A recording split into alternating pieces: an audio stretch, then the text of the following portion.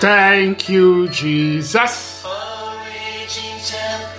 Yes, Lord, only you can still my soul thirst this beautiful morning. Lord, I am glad to come into your presence once again. I have come to magnify the King of Kings and the Lord of Lords. I have come to give praises to the one who is the Ancient of Days, the God who has no beginning, has no ending, to the one who is the hope of the nations, the Master of the universe. I have come to give you praise, mighty God, Rose of Sharon, Lion of the tribe of Judah, Root of Jesse. I have come to give you praise once again because you are God all by yourself. Scripture says you are God Almighty, the Lord of heaven's hosts, the Lord of heaven's armies. I give you praise, mighty God. Be glorified forevermore. Thank you for blessing us with a brand new day. Thank you because as we see the sun rise again today, it is proof that you are forever faithful. And so we thank you because you are faithful. We thank you for your mercies that are new again this morning. We thank you for your love that is poured out on us afresh. We thank you for the blood that makes it possible for us to come. We say thank you, precious Lord. Receive all the glory. Lord, as we read our Bibles again this morning, we ask for wisdom and understanding in your word. We ask that by your word you would teach us discretion and let your name be glorified in our lives. In Jesus' mighty name we pray. Amen. All right, let me say a big welcome to everyone joining in to devotion this morning. I am Murphy Eyenike. We continue our study, reading commentary of the book of Matthew. We are reading through the New Testament, and we are currently in the book of Matthew. Yesterday we stopped on Matthew chapter 18. All right, so thank you to everyone joining in this morning. I hope you are doing well. Matthew chapter 19, Jesus discusses about divorce and marriage, and then Jesus will share his perspective with us. And I want you to know that there is no other perspective, okay, outside the word of God. Any other perspective outside the word of God will only get you into trouble, okay? So, and then we see Jesus bless the children, and then his encounter with the rich man, quite a beautiful one. And then in Matthew chapter 20, we see the parable of the vineyard workers. You know, what lessons to learn from there and how it applies to us in the New Testament. And then Jesus once again predicts his death. This is the third time in the book, actually in the book of Matthew. All right, please get your Bibles. Let's read this morning Matthew chapter 19 and 20. It says that when Jesus had finished saying these things, he left Galilee and went down to the region of Judea, east of the Jordan River. Large crowds followed him there, and he healed their sick. I don't know whether you have noticed something. Why were the crowds following Jesus? Okay, many people followed him because there was healing to be received. They were sick, and it was not so cheap to pay for a doctor during this time. Many ailments had not yet, you couldn't treat them. And so things like leprosy had no cure at this time, and many ailments like it. And so you find someone who by his touch, leprosy goes. I'm telling you, huge crowds will follow him. And then there were those who, because of the food, they knew that whenever Jesus, it wasn't that it was whenever, but it had happened a few times. And so they knew they could get food to eat, okay, were in Jesus' crusade. And lastly, obviously, his teachings. There were those who were just attracted to his teaching. They wanted to hear Jesus explain, interpret the scriptures better. Whatever interpretation you give to it, Jesus was giving the people something. There was a value he was adding to their lives, okay? So something I preached last Saturday as I went to minister at a church. I told them, you want to be rich, you want crowds to follow you, deliver value. Okay? So as long as Jesus delivered value, large crowds followed him everywhere. Verse 3 says, some Pharisees came and tried to trap him with this question: should a man be allowed to divorce his wife for just any reason? Listen to the question. And then, of course, you know they were just looking to trap him, right? For just any reason does not make sense. So they have an argument. Is it okay for him to divorce her? If they fight this morning over maybe her food wasn't good, should he divorce her? If his wife has an altercation with his mother-in-law, should he divorce her? Okay, so what did they mean by should a man be allowed to divorce his wife for just any reason? Allowed to. Haven't you read the scriptures? Jesus replied, they record that from the beginning God made them male and female. Genesis chapter 1 verse 27 and Genesis chapter 5 verse 2. From the beginning God made them male and female. Strangely, I preached this last week Sunday and I said he made them Adam and Eve and not Adam and Steve. Okay, so he made them male and female. And he said, this explains why. Because he made them male and female, he made them uniquely for one another. This explains why a man leaves his father and mother and is joined to his wife. And the two are united into one. Since they are no longer two but one, let no one split apart what God has joined together. And so in marriage, they are joined together. They become one. Then why did Moses say in the law that a man could give his wife a written notice of divorce and send her away? Even Moses did not say for just any reason.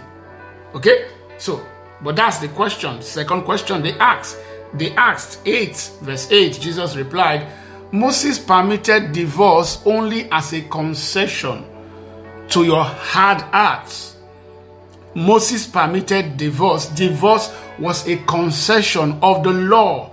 It wasn't God's intention from the beginning. Okay? God expects that couples will work out their differences. Okay? So, listen. Moses permitted divorce only as a concession to your hard hearts. But it was not what God had originally intended. In other words, God did not intend divorce. If what Jesus is saying is true, He did not intend divorce. And I tell you this, whoever divorces his wife and marries someone else commits adultery. The man commits adultery unless his wife has been unfaithful. Okay, so here some manuscripts had, and anyone who marries a divorced woman, commits adultery themselves, right? Some manuscripts add that, but the manuscript from where we interpret the New Living Translation does not add that. Okay, it just makes sense that whoever divorces his wife and marries someone else commits adultery. And of course, it will be vice versa, right? A man or a woman also that divorces her husband and marries someone else commits adultery. Jesus' disciples then said to him, if this is the case, it is better not to marry. Not everyone can accept this statement. Jesus said, only those whom God helps. To accept being single, you need the help of God. Only those whom God helps. Some are born as eunuchs, Some have been made eunuchs by others, and some choose not to marry. Okay? They choose not to marry for the sake of the kingdom of heaven. Let anyone accept this who can. Okay? So if you've made up your mind you don't want to get married, it's fine. But once you are in a marriage, Jesus does not want us breaking our vows and breaking our commitments and then ending up in divorce, breaking up the marriage, the family, the marriage institution. That's not the intention of God from the beginning. Okay? Now, next, Jesus blesses the children. One day, some parents brought their children to Jesus so he could lay his hands on them and pray for them. But the disciples scolded the parents for bothering him. But Jesus said, let the children come to me. Don't stop them, for the kingdom of heaven belongs to those who are like these children. Okay? So, you know the qualities that make children, right? They are humble, they are innocent, they are forgiving. It says, for the kingdom of heaven belongs to those who are like these children. And he placed his hands on their head and blessed them before he left. In other words, Jesus was breaking, I'm telling you, was literally breaking every barrier, every restriction they place, segregation that the culture, the Jewish culture at that time had created. Jesus was dismantling them. Usually, children don't come to where adults are gathered. Jesus said, let the children come. Women too are not allowed. Jesus allowed several women to approach him. Mary sat at Jesus' feet. Those are class barriers that Jesus was breaking. Next, we read about the rich man.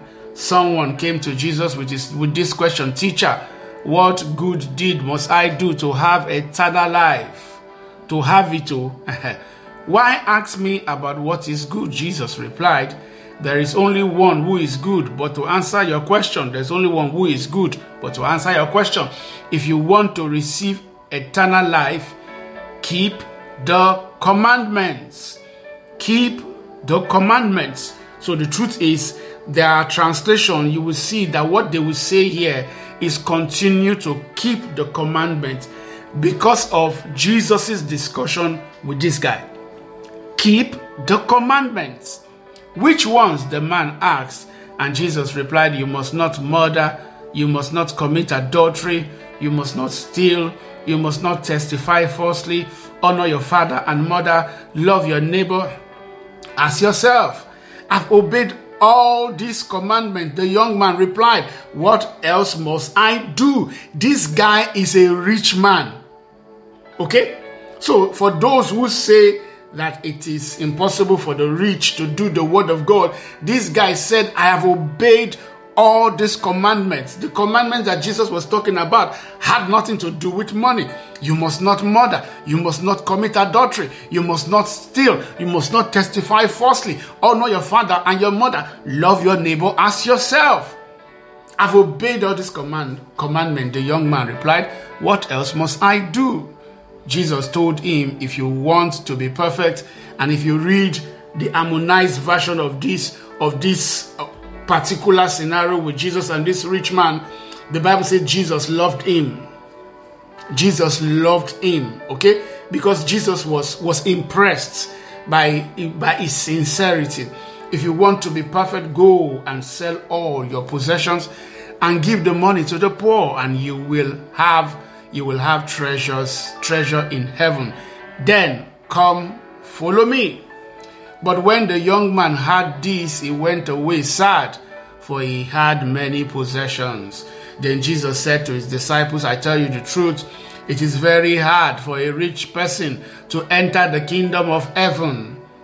I will say it again, it is easier for a camel to go through the eye of a needle than for a rich man to enter the kingdom of God. Jesus is talking about those whom their riches, their money have captured them. Their money is their God. And I think that's the mistake of this particular guy. Jesus says, if you are in that boat, it is very difficult to enter the kingdom of God or the kingdom of heaven. The disciples were astounded.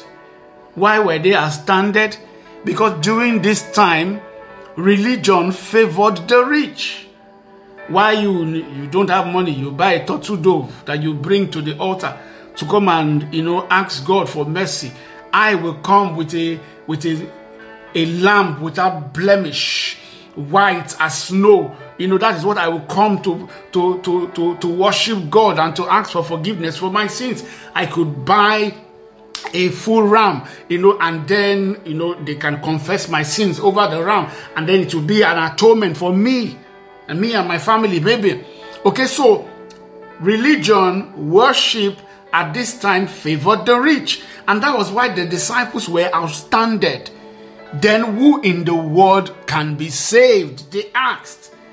Jesus looked at them intently and said, humanly speaking, it is impossible, but with God, everything is possible. With God, though, everything is possible. Then Peter said to him, we've given up everything to follow you. What will we get?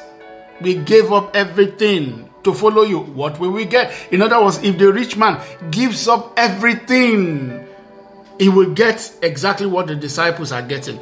Jesus replied, I assure you that when the world is made new, or some versions use is made anew, and the Son of Man sits upon his glorious throne, you who have been my followers will also sit on 12 thrones. His followers is not talking about the 12 disciples or the 12 apostles. He's talking about all his followers. You who have been my followers will also sit on 12 thrones.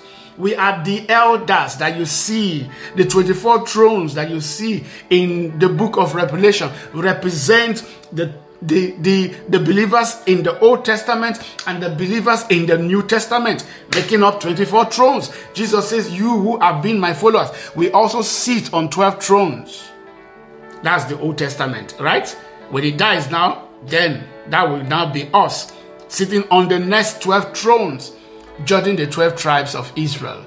And everyone who has given up houses or brother or sister or father or mother or children or property for my sake will receive 100 times as much in return and will inherit eternal life. But many who are the greatest now will be least important then, and those who seem least important now will be the greatest then. Okay, so in other words, we need that resolve to be able to be willing to give up anything for the Lord. Yes, give up anything for the Lord. It's that simple. What will you cherish more than God, your love for God?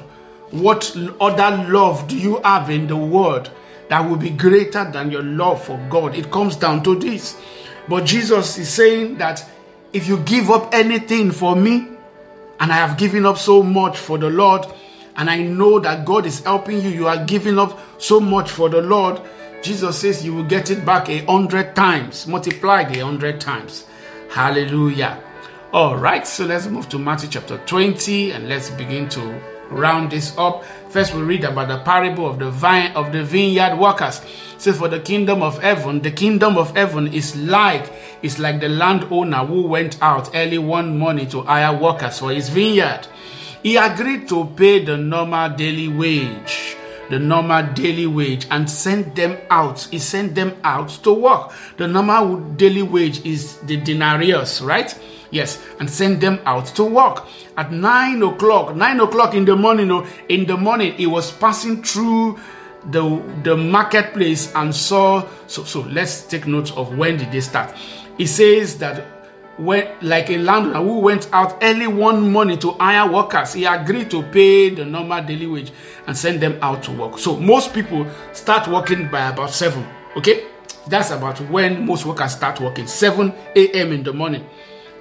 Now, verse 3 says, at 9 o'clock, that will be 2 hours later, in the morning, he was passing through the marketplace and saw some people standing around doing nothing. So he hired them, telling them he would pay them whatever was right at the end of the day. So they went to work in the vineyard. Imagine the eyes of those who had been working since 7 o'clock. See guys coming in at 9 and they are wondering what's going on. Okay, anyway, we'll finish it on time, right? So they went to work in the vineyard at noon and again at 3 o'clock. Sorry, let me back up. So he had, let me back up to the end of verse 3, and he saw some people standing around doing nothing.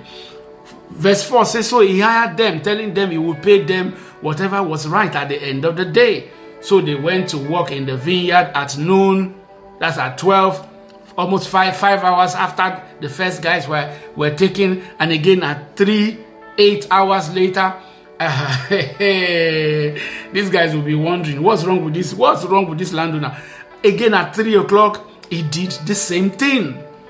Now at 5 o'clock, 10 full hours later, I'm telling you, everything is going to end most likely either at 6 o'clock, latest at 7 p.m. everything ends. So at 5 o'clock that afternoon, he was in town again and saw some more people standing around. He asked them, why haven't you been working today? They replied, because no one hired us. Their own excuse was not because they didn't have any work to do. They said no one hired them. Why will anyone hire you at 5 o'clock? It's almost the end of the day. The landowner told them, then go out and join the others in my vineyard. That evening, he told the foreman to call the workers in and pay them, beginning with the last workers first. The last workers were paid first. So when those hired at 5 o'clock were paid, each received a full day's wage. Even though they worked for just about 1 or 2 hours, they received a full day's wage. When those hired first, 10 hours apart, those hired first came to get their pay, they assumed they would receive more, but they too were paid a day's wage. When they received their pay, they protested to the owner. Those people worked only 1 hour. You see it now? So they stopped working by 6 in the morning, 6 in the evening. They worked only 1 hour. And yet you've paid them just as much as you paid us, who worked all day in the scorching heat. He answered one of them, friend, I haven't been unfair. Didn't you agree to work all day for the usual wage? When I think about this story, all I think about is the grace of the New Testament. Because I'm telling you, the believers of the Old Testament will be looking at us and they will be wondering, how can these people be so favored? How can these people be so blessed? We worked hard to get our own salvation. These guys are practically almost doing nothing. Everything is covered by grace. Everything, the blood is speaking for them. They will be wondering, those I had last received their wages. They received their wages first. Whenever I read this story, all I see is grace. The owner said, didn't you agree to work all day for the usual wage? Take your money and go. I wanted to pay these last workers the same as you. Is it against the law for me to do what I want with my money? There's nothing against the law for the landowner to pay whatever he wanted to pay. Is it against the law for me to do what I want with my money? Should you be jealous because I am kind to others? So those who are last now will be first then, and those who are first will be last. Okay? Big lessons, but one I think we should swallow. And beyond that, between looking at us and the Old Testament saints, it also applies. Okay? For those of us who have known God for so long, sometimes we tend to look down at those who we think they don't know God, or how can God use them? Be very careful. Be very careful. You stand by grace, and the grace that keeps you standing is able to keep them standing and bring them before God. Hallelujah. Next, Jesus predicts his death again. As Jesus was going up to Jerusalem, he took the 12 apostles aside privately and told them what was going to happen to him. Listen, he said, we are going to Jerusalem, where the Son of Man will be betrayed to the leading priests and the teachers of religious law. They will sentence him to die, Then they will hand him over to the Romans to be mocked, flogged with a whip, and crucified. But on the third day, he will be raised from the dead. The question is, Jesus impressed this on them several times, but somehow they missed it. They just did not remember. Next, Jesus teaches about 7 others. Then the mother of James and John, the sons of Zebedee, came to Jesus with her sons. She knelt respectfully to ask a favor. "What is your request?" he asked. She replied, "In your kingdom, please let my 2 sons sit in places of honor next to you, one on your right and the other on your left. We will be sitting on 12 thrones anyway, but one on your left." But Jesus answered by saying to them, "You don't know what you are asking. Are you able to drink from the bitter cup of suffering I am about to drink?" "Oh yes," they replied, "we are able." Jesus told them, "You will indeed drink from my bitter cup, but I have no right to say who will sit on my right or my left. My Father has prepared those places for the ones he has chosen. The ones he has chosen, there are prices they will pay.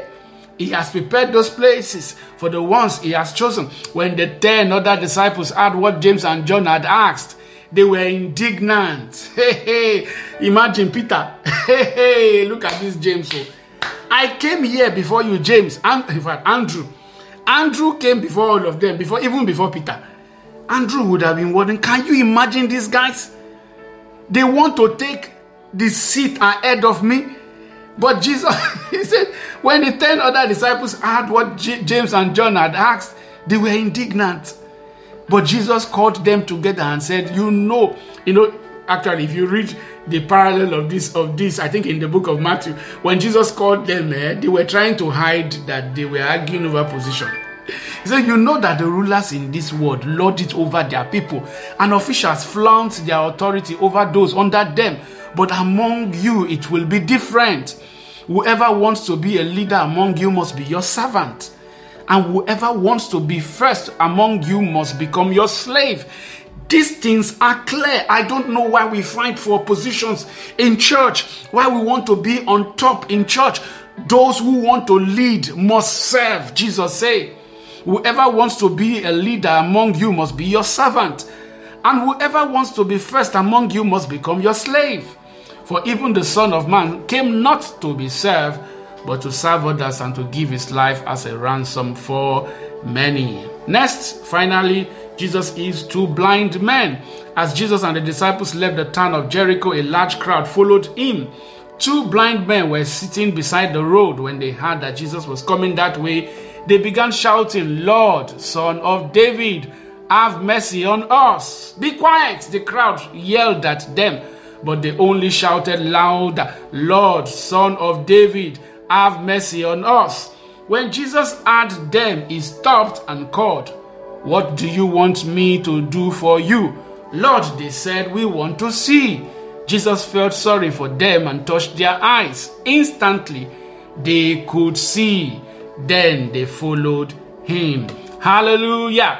All right, so big lessons, even from the final story we just read, the final story. Listen, when you listen to the crowd, Jesus will not hear you, because they will silence you. Stop listening to the crowd. You see, the very people who are trying to silence you will be the very people who will praise you when you succeed.